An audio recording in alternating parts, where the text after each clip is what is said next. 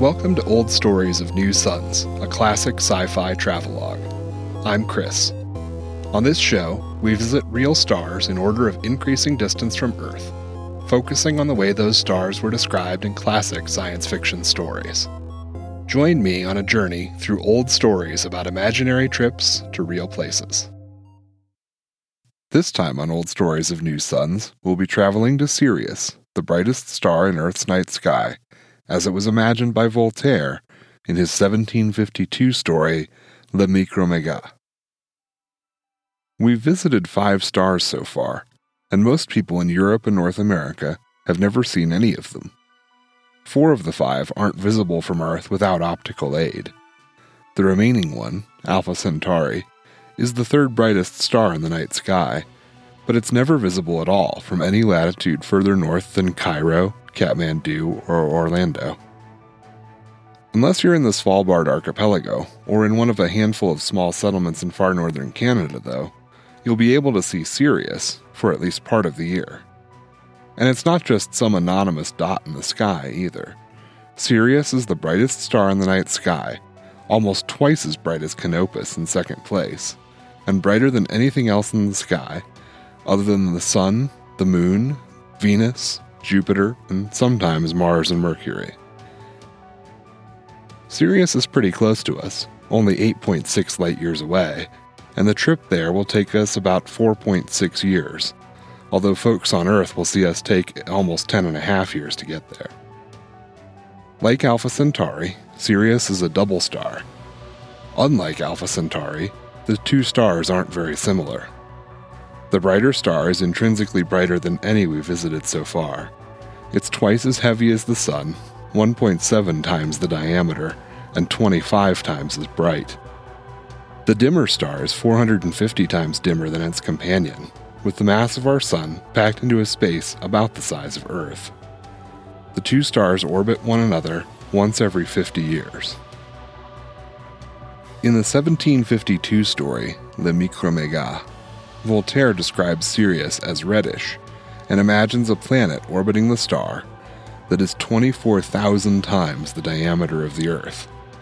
In other words, this unnamed planet is 192 million miles in diameter, or just a bit further across than the Earth's orbit around the Sun.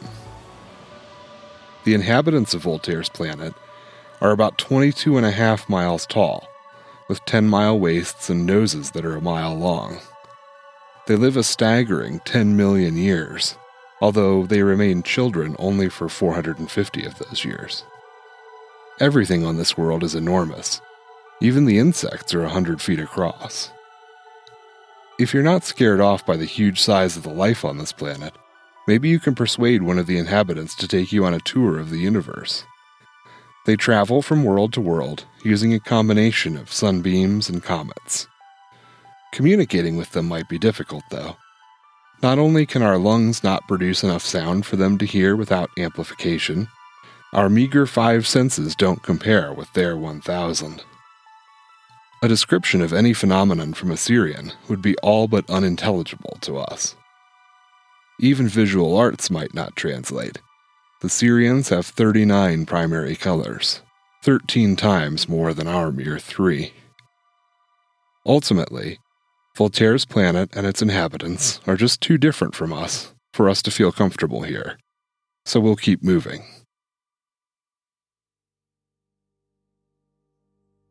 There's very little in Le Microméga that is scientifically accurate, although we should cut Voltaire some slack on that front.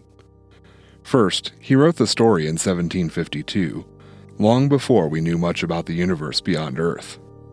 In 1752, we hadn't discovered Pluto or Neptune, let alone any exoplanets. Second, it's likely that Voltaire intended the story more as an exploration of size than as a scientifically accurate story. That said, it's not clear why Voltaire described Sirius as reddish. There are reddish stars in the night sky, such as Betelgeuse or Antares, but Sirius definitely isn't one of them. It's bright white. And, given the star's visibility from Earth, Voltaire didn't have to guess at the star's color. Interestingly, though, other people have described Sirius as red in the past. Ptolemy said it was the same color as Betelgeuse, Antares, Aldebaran, Arcturus, and Pollux, all of which are orange or red. The Roman philosopher Seneca and the Greek poet Aratus both called Sirius red, as did St. Gregory of Tours.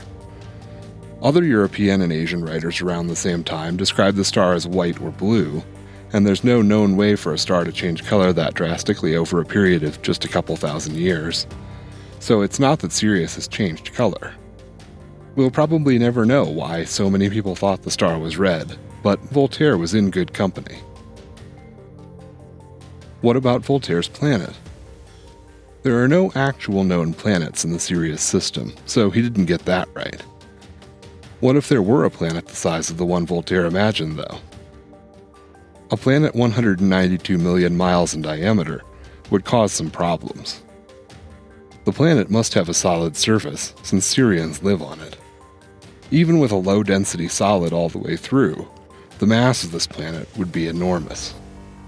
The lowest density solid known is a type of graphene aerogel, with a density of 0.16 milligrams per cubic centimeter, or about 6,000 times less dense than water.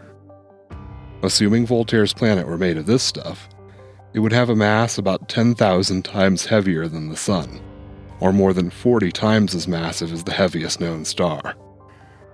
If we assume the planet is made mostly of water, or rock, it would be even heavier. In reality, anything with that much mass would collapse under its own gravity, getting smaller and smaller until it became a black hole. As interesting as it might be to visit Voltaire's enormous planet, we can't. A planet that size just can't exist. We'll move on to the next stop, which also involves a black hole. That's all for this episode of Old Stories of New Suns.